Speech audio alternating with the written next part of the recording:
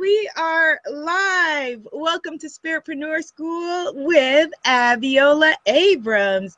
This episode of Spiritpreneur School is sponsored by my free Spiritpreneur Success class. Head over to sacredbombshell.com.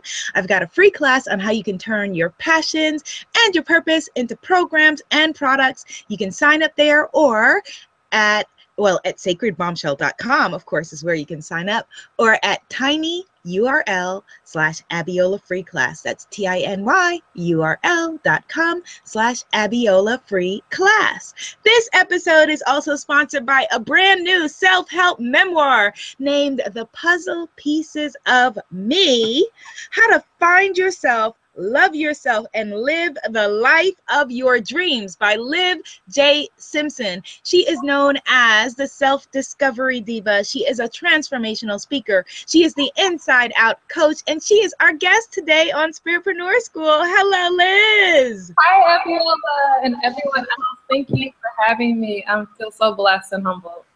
Oh, well, I'm so glad that you're here. You have a new book. So much is going on. But before we get into that, I gave a very brief bio of who you are. Tell us in your own words, who is Liz J. Simpson?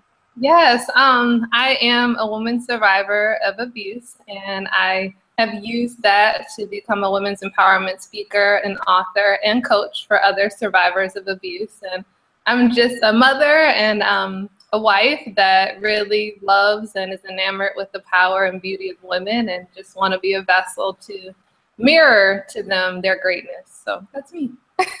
Beautiful, beautiful. I feel that you are doing that in such a big way. That I talk a lot, as you know, about stepping into your greatness, about stopping playing small and getting out of your own way. And you and your life have been such a beautiful demonstration and continue to be of doing that. So you talked a little bit about your past, but I want to talk about the present for now.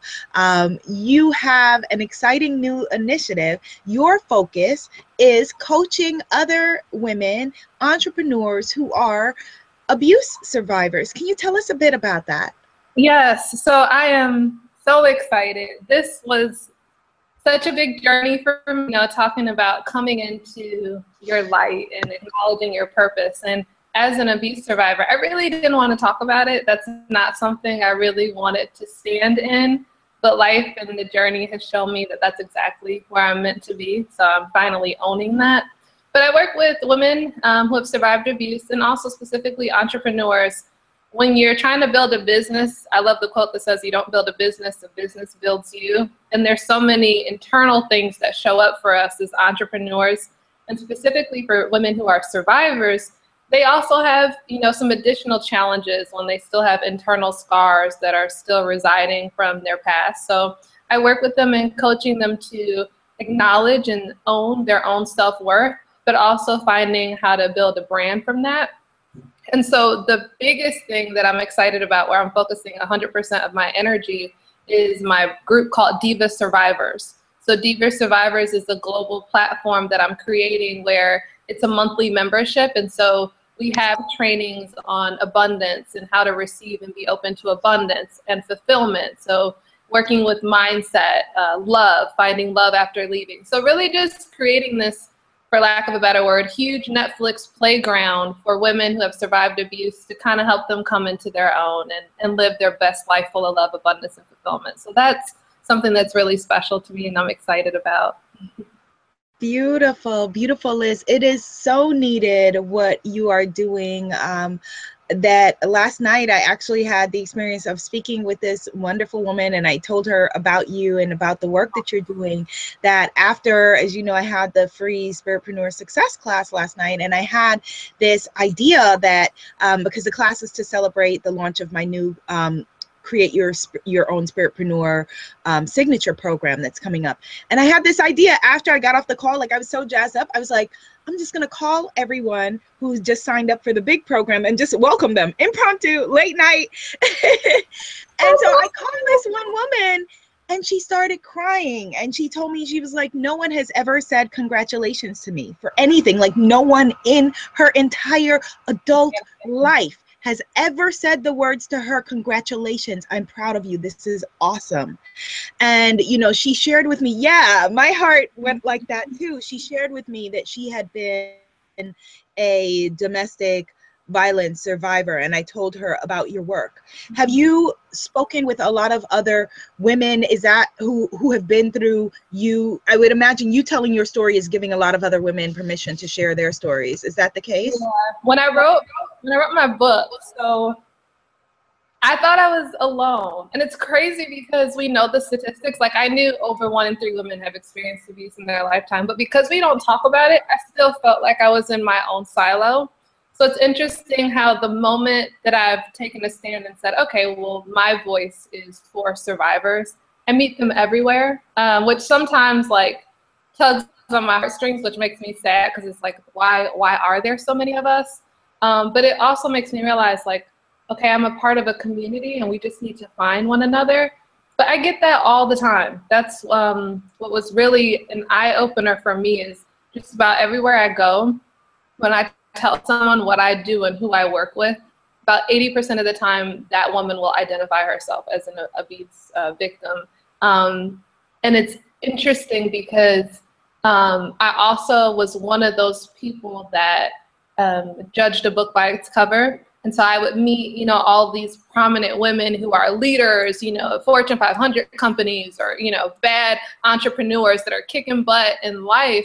And then I'll talk to them and I'll realize that they're going home and they're still dealing with, you know, scars from the past. And like you said, some of the simplest things, like they don't believe their own beauty, or, you know, they're always discounting something because of words somebody else has used them in the past. So I find that a lot. I find it's sad to me, which makes me want to like stand up louder and speak up, because there's so many people who are, it's like a veil. There's this masquerade. They're really hiding some internal scars that are suffocating them, and they're right in front of us and we don't even know it.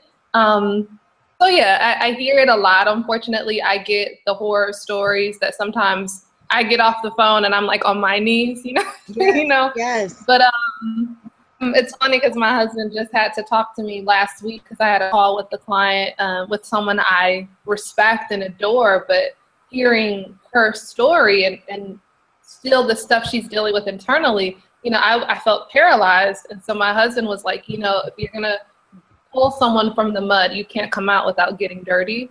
And so, you know, that's something where I have to really be conscious of my energy and do my own internal work so I can continue to pull people out and not get stuck myself. But yes, yeah, it's sad, you know, over 1 in 3 women, and then, you know, Black women are 3 times as likely to be murdered as the cause of domestic violence. So it's something real. It's something that's happening right around us, but it's not comfortable to talk about. So there's a lot of women who are hiding behind that and hurting.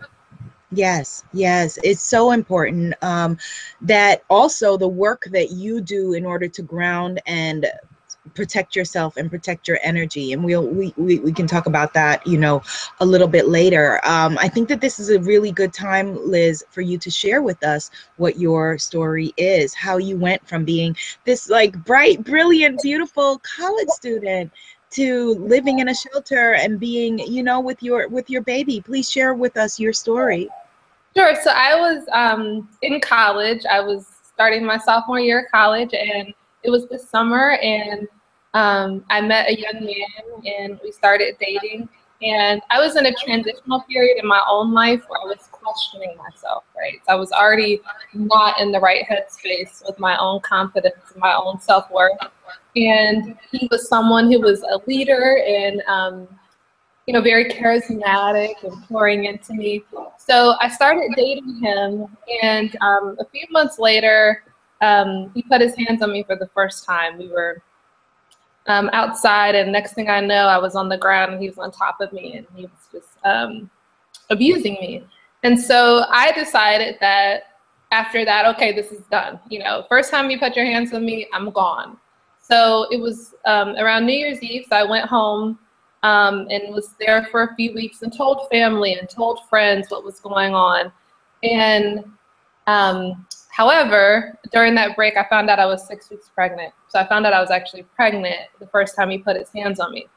And a big misnomer or misunderstanding about abuse is a lot of people don't realize that abuse escalates once you leave.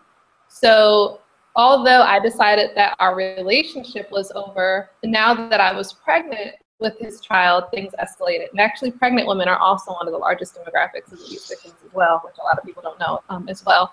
So that's when it turned into life-threatening domestic violence, even though we weren't in a relationship, stalking. And then eventually it led up to the kidnapping of my daughter, which was like the last straw for me. So thankfully this story ends. That was 10 years ago. So thankfully I was able to flee. I stayed in a domestic violence shelter for 9 months with my infant daughter. And that was what I thought rock bottom at the time to start over. And then that started my journey of just trying to survive, like trying to discard all the shame, like trying to live a life where I could prove myself worthy again. And that's kind of how that journey started. That was 10 years ago, and now I'm back, giving back to survivors. But that was my story. Mm-hmm. And when you told people around you, Liz, what had happened, and then the situation escalated and it got worse, did they know that the situation escalated and had gotten worse as it was going on? Some people did, many didn't. I was really ashamed of what was going on. So only like a handful of people even knew I was in a battered women's shelter. I just fell off the map socially, literally, for those 9 months. There were some people, because he was very charismatic, there were some people who were like, not him. They like thought I was lying, you know? So there was a lot of shame in that. And that's also why I isolated myself more, because it was really hard for people to wrap their brain around the character he portrayed in public and the things that he was doing in private. How were you able to get yourself out of that? What was the mental shift of getting yourself out of that situation? I think one of the first shifts that was really big for me was actually being in a shelter. Because being in shelter for 9 months, I was, there longer than most people. So I saw, the revolving door of women. And I saw that, okay, this woman is older and, well off, and this woman's young and doesn't have a penny to her name. Like, I started realizing that I'm not alone. It's not because I'm some brand new, fool. There's a lot of women going through this. And as I understood, like, these are the characteristics, this is the grooming process, this is how it happens. It kind of it helped me to stop feeling like an anomaly, and therefore realize that there's many other options. I'm not the only person who's been through it, so therefore I can't just sit here and cry in my milk. There's a life still to be lived. So that helped me, and then, reading The Power of Prayer and meditation, there's a lot of other things as well. But the big thing, I think, with shelter, it helped me to see that there's a lot of women going through this. Yes. And you had a baby. You also had, a baby. And so I would imagine that, that is an instant wake up call that, okay, life has to change. Here's this little one who, is here, born, and needs mommy at the top of her game. Yes, I want her to believe in her dreams. So that was a big thing. Like, in the climax really was when he kidnapped her. That is when, like, how did he kidnap her? What happened? When she was 2, what would happen is, because we lived in different states and it wasn't safe, in order for him to maintain a relationship with our daughter, I would drop my daughter off at his mom's house, and then he could see her for a couple days, and I'd pick her up from his mom's house so I could avoid contact with him. Right. And did his mom know what was going on? She did, yes. She actually witnessed it before, so she was very clear on what was going on, but that was still her son. She still sided with her baby, and I didn't really expect much else. But this particular time, it was right before my daughter's 2nd birthday, and he was supposed to have her for a week, and then I came to pick her up as normal, and all of a sudden nobody knew where she was. It was just like this whole scavenger hunt around town, and me calling 911, and because there's a whole story. I talk about this in the book. It's really strategic what he did and how he manipulated it. But the same day, he had just put his name on the birth certificate. And if both names are on the birth certificate and there's not a custody order, then they can't prosecute. So it was this whole loophole. So for months, that was literally the darkest hell of my life, is for months wondering if and when I'm going to see my daughter again. But him choosing that action when we did finally get to court is what really allowed the judge to see the abuse, see what was going on, the manipulation, and side in my favor for custody. But yes, that was very difficult. Really took it. Yeah. Wow, that is an incredible story. My goodness, Liz. I think that, you know, it's really interesting how you are being used now in your calling with all that you went through. You know, I'm sure when you were in the middle of that you couldn't imagine that, okay, here is the, you know, the greater purpose of it. Yeah, it's even funny now that I can smile talking about it. It just, for me, it's my own sign of growth and emotional healing, because I'm like, wow, that all things come together for the good. And if someone had said that to me then, I probably would have slapped them like, what are you talking about? But now it's like, wow, I'm so thankful. I think it was a Kurt Cobain quote I had read. It said, thank you for your trauma. It helped me with my art. And so now it's just like, oh, you know, I realized that we all have stories. You know, it's part of the human condition. We're all going to go through something, you know, and there's no competition amongst our sob stories. That's mine. We all have a sob story, but it's what we do with it and how do we use that to contribute to the greater good. So that's what I choose to focus on. And today you are married, not to the same person, to an amazing man that you met earlier, briefly, right? Tell us about you meeting. I know you cover all of this in the book, but about you meeting your husband. And I met my husband online. Awesome. So funny. So I met him online, and he is truly my best friend. I've learned that especially when I speak with my clients, it is so important for us to do the work on ourselves, you know, the inner work, you know, just understanding energy, and we accept the love that we believe we're worthy of, and all of that. And thankfully, I met my husband right in the midst of where I was really working on my own self-discovery journey, and I was really unapologetically showing up, you know, authentically in my life. And so I'm thankful for that, because I know that's why I was able to attract him and why we were attracted to one another. And I realized that I would have never embraced or accepted such a great love had I not been in that place of being open to that. So he's amazing, and I'm thankful for that. It's a blessing. Beautiful, beautiful. And you're cute together, just witnessing you in that brief space of time. You guys are adorable together. You have a question coming in, and I want to invite people and remind you, you can ask questions if you're watching this live on the blue Q&A box, which is right under the player on the main page, which you can also access at tinyurl.com/Liz Inside Out. All right, so this question is from Denise. When did you decide you wanted to work in the area of empowerment? So what was the journey from what you were going through to knowing that this was your field? Sure. So it was through a coach and mentor. I am a huge advocate of mentors and coaches, of someone seeing something in you at times that you can't see it for yourself. So I'm huge on that. And before this journey, I didn't even understand the purpose of a coach. And now I'm like, everyone needs a coach. But for me, okay, so I'll kind of tell you what happened. After the abuse, I was lying to myself, and I was in denial of the internal scars I had. And so what I was pursuing was a life that looked good and was pleasing to others. So I wanted the house, I wanted the kids, I wanted the money, I wanted the career. So I started living in pursuit of a life that looked good for others. And so I found myself at this milestone of where I had hit a pinnacle of my career. I had the financial success that I wanted. I had the husband and the kids, and I was still miserable. There were still nights that I couldn't sleep. There were still nights, I have journal entries of me just crying for no reason. And I realized my soul was crying out because I was settling. I was so busy living a life that looked good. I wasn't living a life that I was designed to embody.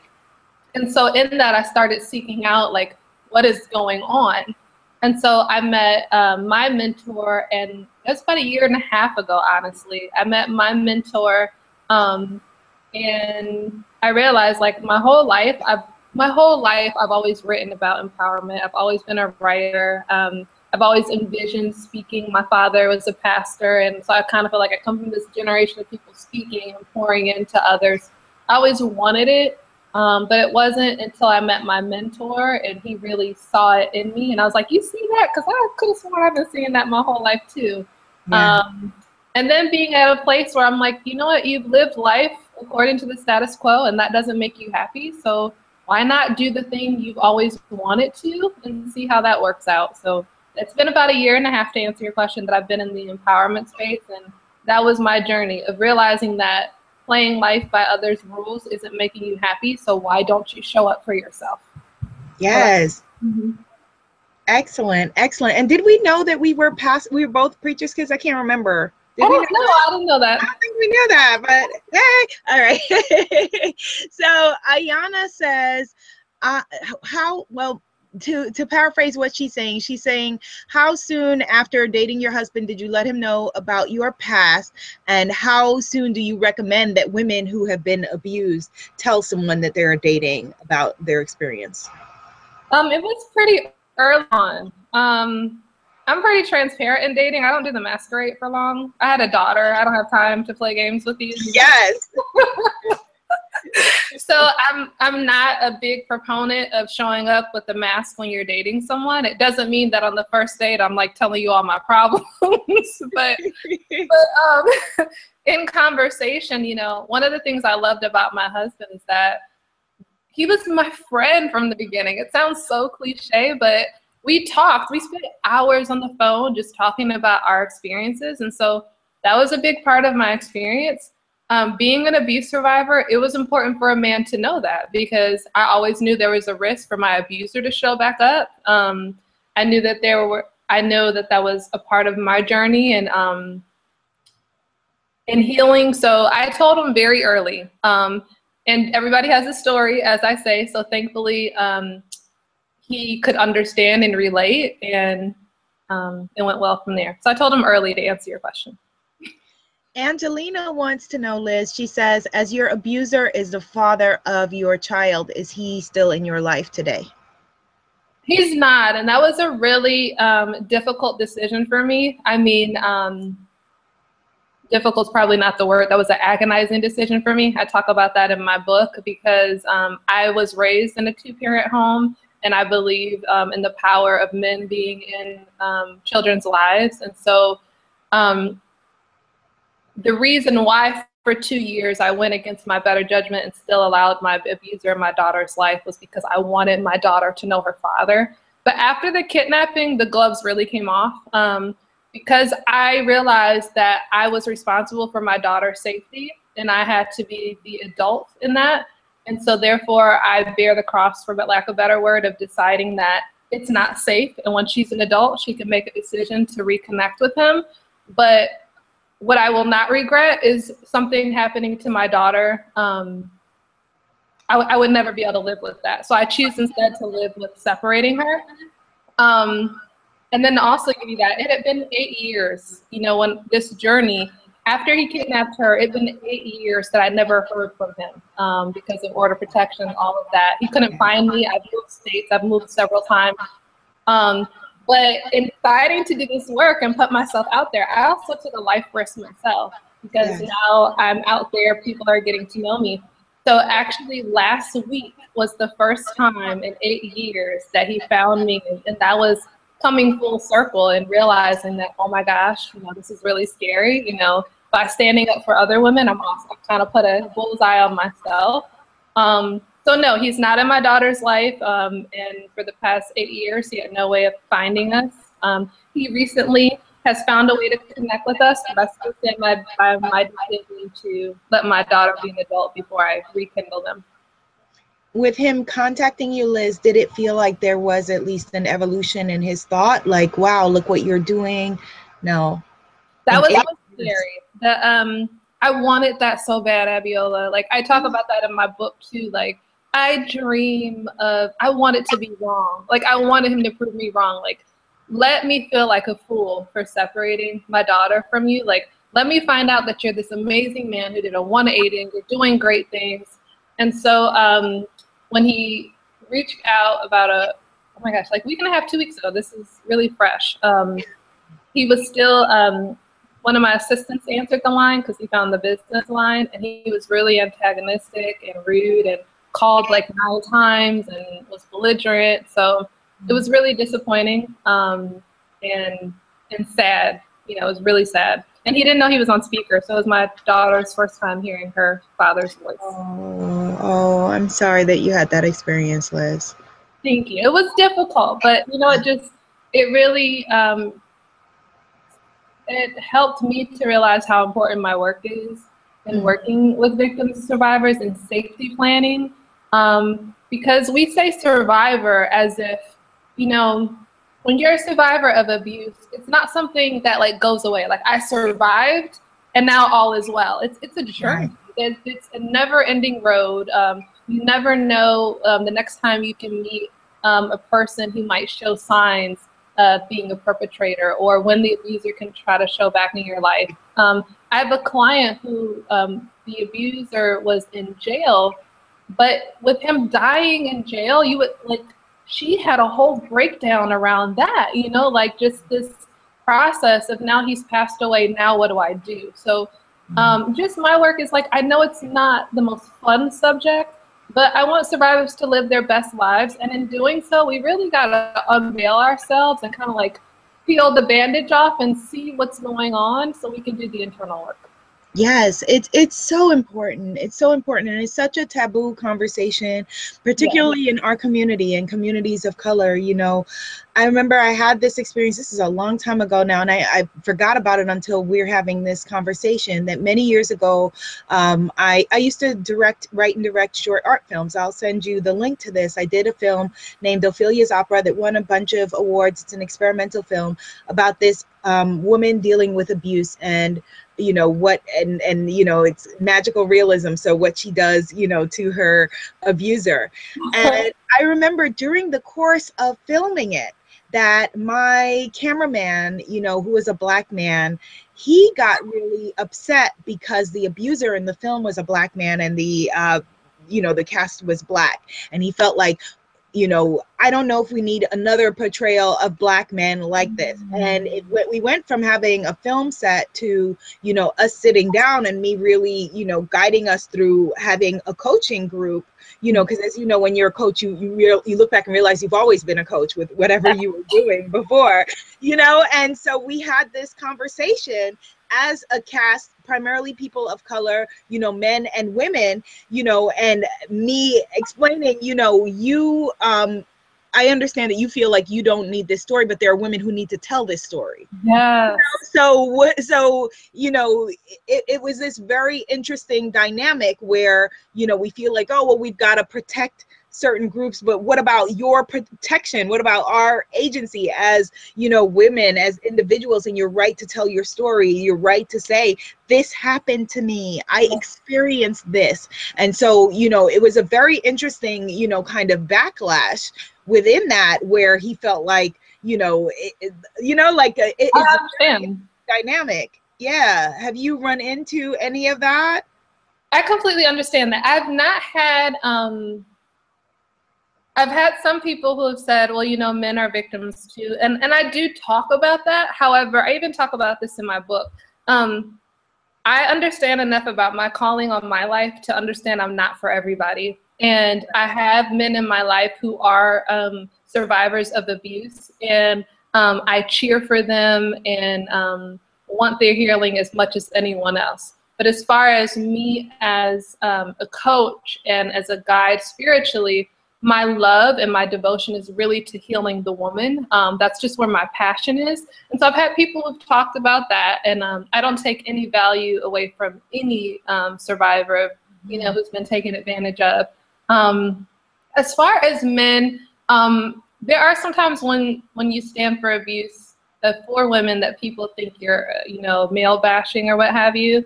I am like the hugest cheerleader for Black men. Like, so anyone who knows me personally is like, what are you talking about? Like, Liz in her whole life has always been huge. I have an amazing father, and so I love men.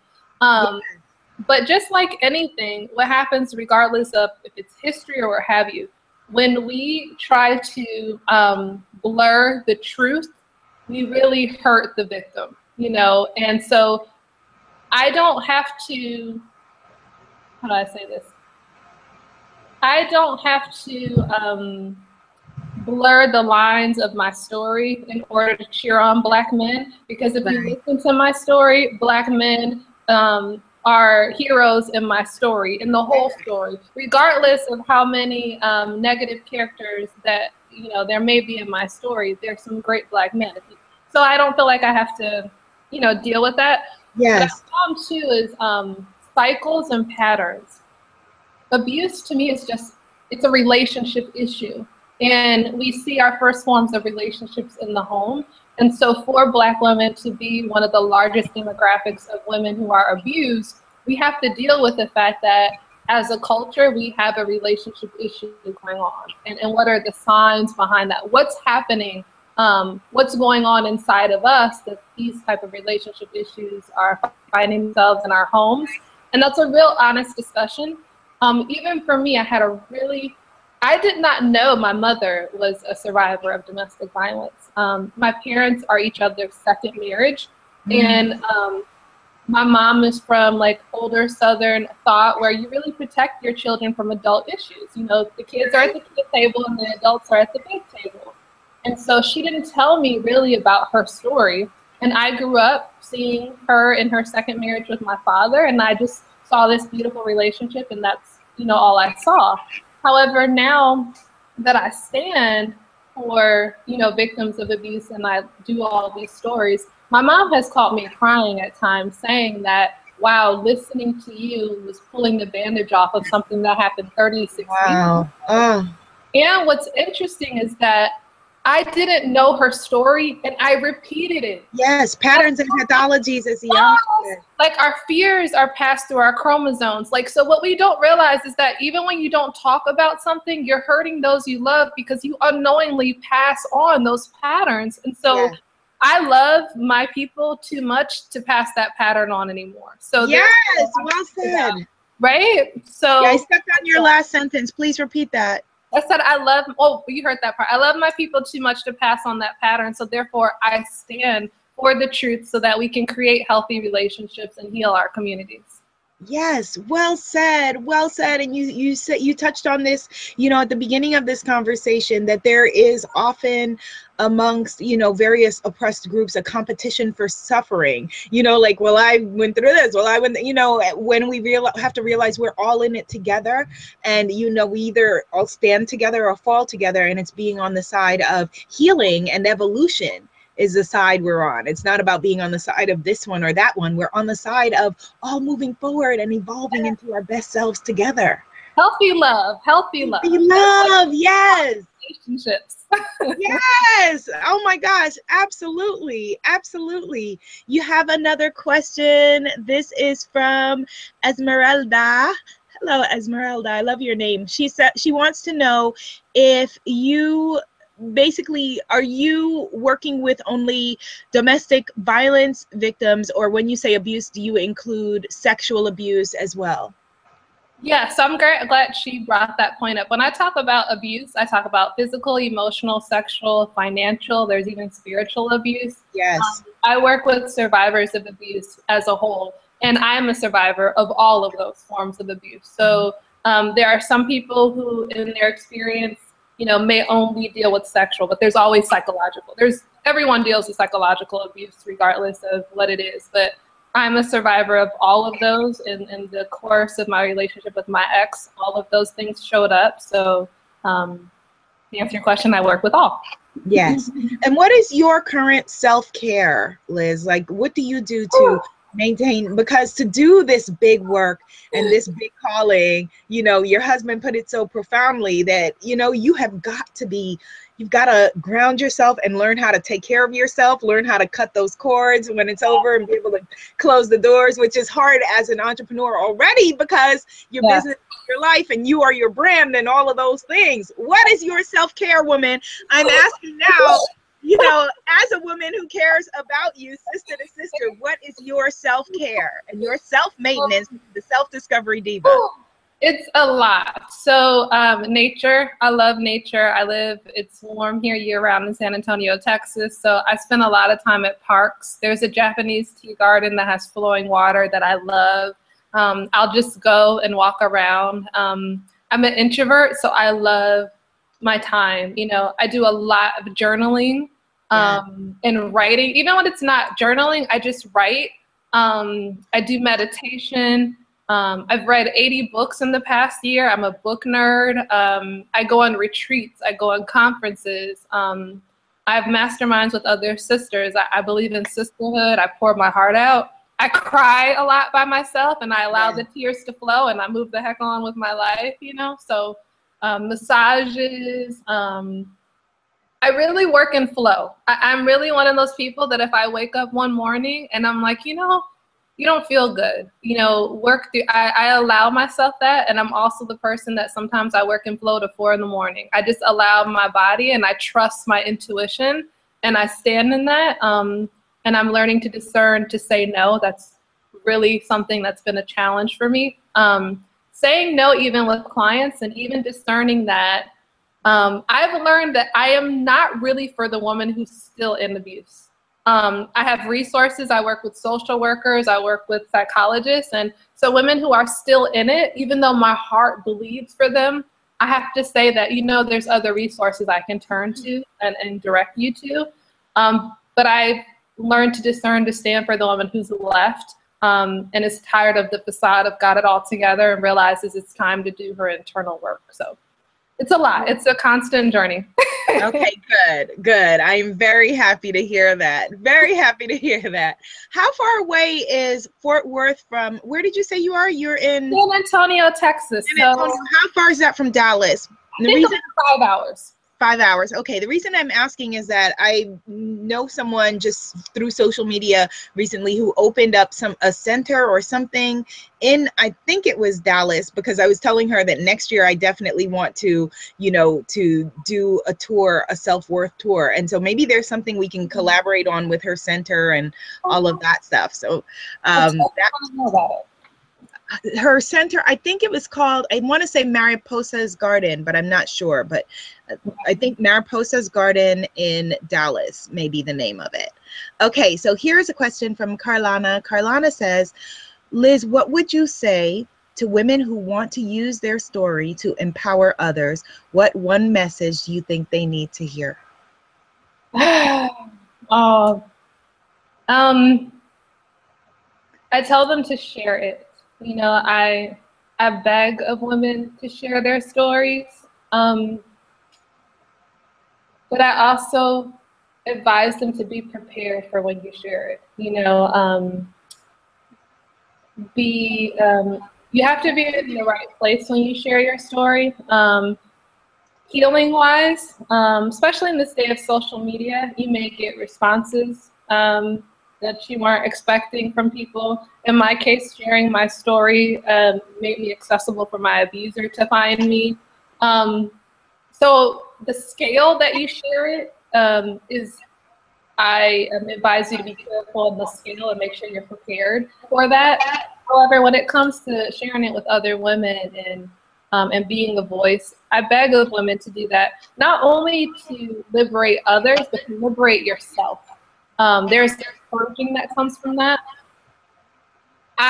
Because I was not talking, dealing with the abuse, it was really easy for me to feel like I was healed until I started writing my book. And when I started writing my book, I was like, oh my gosh, you know, there were certain points I was writing. There were certain things that were really easy for me to write. You know, it's like, okay, that's fine. But there were certain things that I was still hiding. And I was like, wow, you know, I always advise my clients to get curious. You know, emotions are naked, they're true. So there were certain emotions that showed up. I was like, oh, what's that? Okay, that's something I still need to work on, you know? So I definitely guide women to share your story, but do not put pressure on yourself or a burden. We put a lot of expectations on ourselves. If I should be able to talk about this, this, and this and not feel anything, don't do that. Just allow yourself to share what you can in the season that you are in your life, and you'll grow from there. That was a long answer, but I hope it answered. No, that was a beautiful answer. And I'm feeling called to share with you, based on what you just said, that maybe, you know, part of your next journey or your journey with Puzzle Pieces of Me may be doing an anthology of women sharing their stories, or maybe your website, you know, a place where people could share their stories, and, you know, fellowship and sisterhood might be really, really beautiful and powerful. I received that. Thank you so much. I like that idea. You're welcome. You're welcome. Well, since this is Spiritpreneur School, tell us a bit about your business, building your business, and what it looks like today, what the evolution of that has been. It's been a true evolution. When I first started and met my mentor, I was focusing on just being a speaker. You know, I really just wanted to speak, and, you know, you give your 90-minute keynote and you're out. So yeah, that's what I would do. And I knew initially that I wanted my brand to be about self-discovery, about, you know, just being authentic and knowing who we are, because a lot of times we're so busy, we're too busy to figure out who we really are in our lives. So I knew I wanted to stand for that. So I started training for speaking, and the coaching really presented itself. When I would speak, I would meet people who in the corner of the room would be whispering to me, like, you know, I'm also a survivor as well. And so I realized that showing up for 90 minutes and getting off stage was not enough for me, you know, and the work that I felt like I was called to do. I wanted to be able to be instrumental. So that's how coaching evolved. That was similar to my experience as well, Liz. Yeah, that literally it was from doing like speaking, you know, on stages, or, you know, going and doing TV things. And then, as you know, women come up to you afterward and whisper something to you, or want to work with you, or want more. And then you want more too, because you want to bring them on the journey. That was absolutely my experience. I love it. Yes, that's how it started. And I've always been a writer. My whole life I've wanted to have my own book. That's one of my original dreams. So I didn't, when I first started, I was like, I want to write a book. I first thought it'd be fiction, or then I thought I'd do teachings on mindset. When I started writing and I was finding myself telling my abuse story, that was a shocker for me. I was like, what are you doing? You know, why are you putting this on paper? So that evolved. And then I thought, because a lot of women entrepreneurs were showing up, I thought, okay, I'm only going to work with female entrepreneurs. Then I'm going to see. The last two steps were I did He Hit Me, which was a 10-week series. So then I was like, let me see if I do things, will survivors show up? Will they be interested? Will they be too afraid to come out of the shadows? So I did this 10-week empowerment series called He Hit Me, where I had 13 guest speakers. I had Nobel Prize winners, social workers, psychologists, nonprofit founders, and we just spoke for 10 weeks about issues relating to survivors and domestic violence. And it was like one day I had the idea with the help of my husband. It was actually his idea, and I was like, you're crazy. And then 2 weeks later, we launched it, and I had 200 registrants from all over the globe. And that was my aha sign. Like, you know, I was nobody as a brand. People didn't know me. It wasn't like people registered because they knew my name. It was because they wanted to talk about domestic violence. So that's when the floodgates opened up, and I realized, like, this is what I'm meant to do. And so now the last piece is the membership community of, I wanted to have a space for sisterhood where we talked about important issues, but we also, it's understanding that issues relate all levels of our lives. So how do I create a holistic option for a survivor where we can talk about your body, where we can talk about your mindset, we can talk about your business, we can talk about relationships, and creating retreats through that, creating coaching through that, group coaching. One of our first group coaching sessions was so powerful. As a coach who does one-on-one, it was my first time having survivors on a call and seeing how they healed each other. Like that was just like, wow, let me move out the way then. Yes. So it's been beautiful. So now the journey is really writing, speaking, and then Diva Survivors, like growing this global community of women who are committed to living better lives as survivors. Beautiful. I just want to echo some of the action steps that you took there that I think will be really helpful for other women and who are wanting to build their business. So you had a cause that was personal to you and powerful, something that you wanted to share, and you invited other women on board to create the He Hit Me series. And you put this out there, and that attracted your tribe to you, who are then people who are interested in that topic. And then you could take that tribe and figure out deeper and deeper ways to serve them, and deeper and deeper ways to help them to evolve. Is that accurate? That's very accurate. And the key things too are to start before you're ready.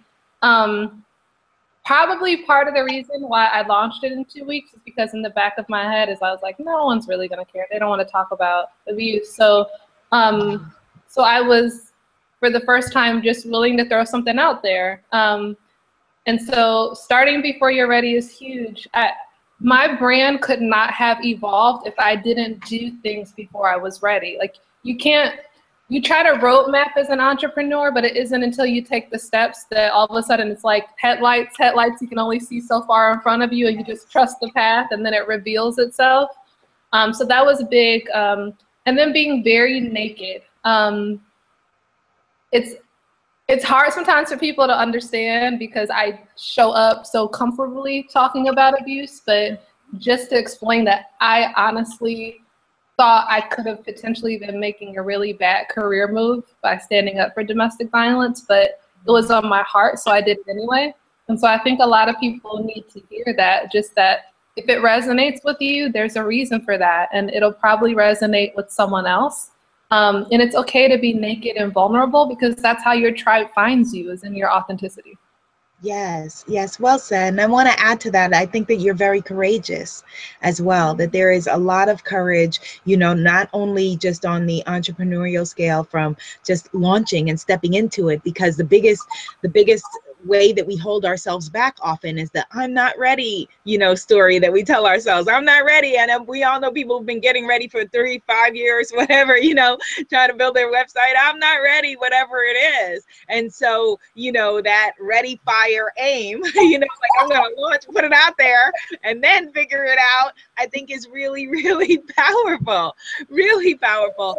And even, when, the way that you reach out to people, like you said, you had Nobel Prize winners, and the way that you reached out to me, you wrote me this heartfelt letter, and I get so much mail and so much stuff, and and you having the courage to be like, hey sis, here's what I'm doing, I want you to be a part of it, I think is just really powerful. And I think that is a really important piece, for the women who are listening to this, to know with whatever you're doing, that courage piece. And it's not about, when we talk about courage, I think a lot of people think it's about you sit by yourself and do your work and wait until you feel brave, or you wait until you feel courageous, because we're human. And fear is natural. It's a natural part of the human experience. And so don't sit around waiting not to be afraid before you do what you've got to do. And fear is so a cliche, I call it ironic. Fear is so ironic because the only way to really master fear, sometimes I don't like that phrase, but the only way to master fear is really to just do what's uncomfortable. It's like, all right, I'm still afraid, but I'm going to do it anyway. And when I look in the past year, I feel like I've grown exponentially in the past year more than I have in 10 years combined. And I believe a part of that is because every day it's like, okay, this scares the mess out of me, but I'm going to do it anyway. And then it's like, so now I'm talking to you and I'm talking about things as if they're not a big deal. But before I did them, they were paralyzing, but that's the only way we get over it. Because after a while, you're like, well, everything's going to scare me, but I might as well do it anyway. Yes, yes, absolutely, absolutely. Here's another question for you, Liz. This one is from Keisha. Keisha wants to know, how do you help your clients who have been sexually abused, who are still haunted by that unwanted touch, and who are now in a loving relationship, but still feel uncomfortable being touched? Good question, Keisha. That's a great question. One of the first things I make sure with every client too is that in my journey, therapy and counseling was one of the first steps. So I did work with a therapist for years initially when I first left my abuser. So for all of you, they've never had a formal form of like therapy or counseling. I do encourage that if there are some things that are just really terrorizing them mentally that they need to work through. But even with most survivors, there seems to be this uncomfortability, this discomfort in their body, in their image with themselves. So I can actually relate. For me, it showed up in promiscuity, which is really strange. I'm going to get a little sexual, and I hope that's okay for a moment. But I realized that part of my abuse, what the pattern was happening is I was promiscuous for a period, and I realized I was promiscuous without satisfying myself. So it's like an act of doing, but I wasn't getting satisfaction out of it. So I really learned that with my clients to work with getting comfortable in their body. So we do exercises like, you know, I want you to stand naked in front of the mirror and journal what you think and what your thoughts are. Or, you know, when we talk about self-care and self-pampering, sexuality is a part of that. Like talking about masturbation, talking about your body and things like that. So depending on where someone is in their journey, you know, we might start with just in the privacy of your own room, you know, unveiling yourself, putting on lingerie and sleeping on satin sheets and just kind of like being in tune and finding pleasure again. Because I feel like everything that happens internally projects itself into our relationships and things. So when you like now, I can be by myself and feel really sexy. You know what I mean? Like Yes. I can be by myself and I can please myself alone. And knowing that and knowing my body and feeling good in my body makes it better so that when I'm with my husband, like I can guide him on how to please me. I can please him and I enjoy it for myself. So to answer her question, that would kind of be the process of really getting in tune with yourself, enjoying your body by yourself for yourself before you can then invite and enjoy it with someone else. Beautiful, beautiful. Daisy wants to know, what is your, it's a long thing, so I'm trying to figure out to paraphrase it. She wants to know, what is your, I guess, she's wanting to know what you've told your children about your abuse. What is it? What's your daily abuse? Yeah. Thank you, Daisy. So sometimes my children have been with me at speaking engagements where I'm very vocal about the abuse I've endured, so they hear it. My children are 10 and 11 right now, and the journey's been as they grow older, I give them more details. Initially, the conversation was just that not all mommy and daddies work out and get along, and your mommy and daddy didn't get along and work out, and I didn't trust daddy and I didn't feel safe, so therefore we're not together. I hope I didn't lose you. My phone, my computer was acting up. So that was initially the story. Now they know. I'm sorry, I don't know what's going on with my MacBook. But now they know that abuse is a part of the story. I've allowed my children, they're welcome to read my book should they choose. They're 10 and 11, so they don't seem too excited to read the chapter book right now. But I tell them that I'm an abuse survivor. We have conversations about abuse and healthy, the conversation is more geared to healthy, productive relationships and communication and how to respect someone's boundaries and being safe. Obviously, because me being a survivor affects my whole family, I talk to them about what it means that I'm a survivor and how it may not be safe, and how if there's strangers around, we don't go with them. So that's my conversation with the 10 and 11-year-old right now. Age appropriate and, you know, around safety, which I think is really, really important. And and what I didn't say is with my daughter, it's important to me. It's important to me that I do not demonize her father.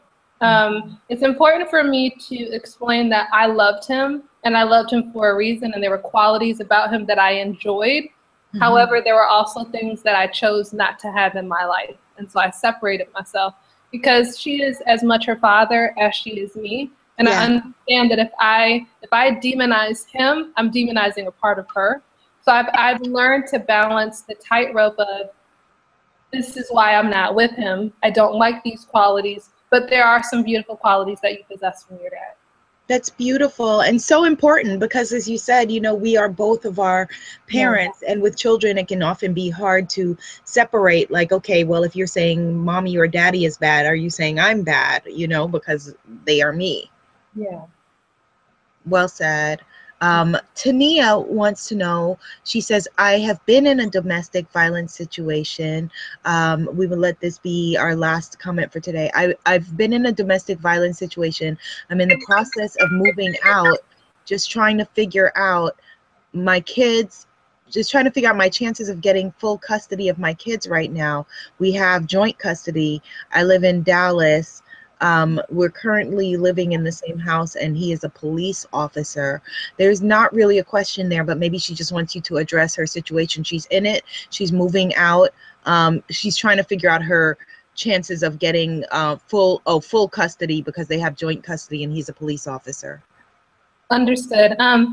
I want to preface it and say, you know, definitely, again, I always advise people to look at resources. You know, I'm not a lawyer. I don't want to speak on the expertise I don't have. What I definitely encourage you, I see you, I honor you for your journey and for your courage, and I'm definitely pouring love into you right now as I speak. Definitely safety planning. So if she'd like, you know, you can always email me at selfdiscoverydiva@gmail.com. And because you are in Dallas, I do know of some resources in that area, and I can definitely forward them to her. If the question is full custody, what I found is that judges do not normally smile on parents who ask for full custody. Even in my situation when he had kidnapped my daughter, my lawyer advised me still don't ask for full custody. So even in my case, what happened with him was we had to ask for joint custody, but because of the violence, the judge honored what they call monitored visitation. And monitored visitation is where I'd walk into one side of the building, he'd walk into another side of the building, my daughter would be there, and we'd leave from separate areas. In my case, my blessing was my abuser had too much pride. He was like, I won't do that. So I was like, well, therefore you won't see her. Okay, so that was my case. So to answer full custody, I would definitely say talk to resources about that, because full custody is something that you have to have a particular case for. It's difficult with judges to grant full custody. So, but definitely she can email me and look at resources. But at the end of the day, what I encourage you to hear is to plan, to safety plan. A lot of the victims I work with, actually the abusers are in law enforcement. So I have heard that concern before. One of my clients now, she lives like the street over from her abuser, and he's the local sheriff. So I mean, she's not alone. There's options for you. So reach out and plan safely for you and your babies, and I'm wishing you well. Yes, yes. And there's also Tania, Keisha says, I live in the Dallas area and also have resources for the young lady being abused. Keisha, can you give us either your email address or a way that she can get in contact with you? So see there, Tania, you're not alone. I just want to pour love on you, in you, around you, surround you with grace for you having just the courage to just even step forward in this journey for you and your children. So while we are waiting for Keisha to give us her email address so that we can pass that on, tell us about the book. Where can people find it? How can they read your story and join your upcoming group and everything going on in your life? Liz J. Simpson. Thank you. Okay, so here's my book. You guys. Yay! And I wrote the foreword. Because I think that she is absolutely amazing. Absolutely incredible. I've gotten 17, I counted them, 17 forward requests in the past 2 years, and I only wrote 2, and this is one of them. So I am so humbled by that. That would be like a whole hour just to pour out my love and appreciation to explain that this foreword by Abiola Abrams is a whole dream come true in itself. So I thank you, Goddess, for showing up in the light that you do and for receiving that. It was a huge thing for me, and I thank you for being a part of that. I really appreciate it. So yes, this is my book, The Puzzle Pieces of Me, How to Find Yourself, Love Yourself, and Live the Life of Your Dreams. It's a self-help memoir, so although it does share pieces of my story, it's really a 10-step blueprint, a roadmap for you to navigate your own life and really embrace your masterpiece. You can find it at thepuzzlepiecesofme.com. That's where you can order it. It's $14.95, so you can order it there. It's also on Kindle. So thepuzzlepiecesofme.com. Also, you can, I'm trying to think of the best way for people to reach me otherwise. Best way to reach me, I would say email, because a lot of survivors like to have privacy. So you can email me at selfdiscoverydiva@gmail.com. I also have a mailing list I can add you to if you'd like. Diva Survivors will be launching hopefully in the next month, which is a huge undertaking for me. I'll have so many resources from the sisterhood, the retreats, from the monthly training, the group coaching calls. So that's a huge undertaking. But if they go to thepuzzlepiecesofme.com and get the book, or email me at selfdiscoverydiva@gmail.com, I can keep them in the loop. That is beautiful. Well, thank you for your work. Thank you for your magic and your light. I encourage, Tania says thank you. Tania, I urge you to get in contact with Liz. Keisha's email address for you, Tania, is tellusyoursuccessstory@gmail.com. Tellusyoursuccessstory@gmail.com. And perhaps the two of you can also, Keisha, you can be in contact, and you can also contact and connect through Ms. Liz J. Simpson as well. Liz, you are a bright, shining, sparky, beautiful butterfly light on this planet. I'm sending you huge hugs, sis. Huge, huge hugs. Thank you for this conversation. I look forward to seeing more and more of your evolution, and we applaud you, all of the puzzle pieces of you. I love you and applaud you. Thank you, Abiola, for showing up in the way that you do in the world. And don't stop. Continue to soar. Please. Thank you, sis. Thank you. And thank you for watching. And I will see you in the next conversation. Namaste. The sacred bombshell spiritpreneur in me sees, adores, and accepts the sacred bombshell in you. Bye.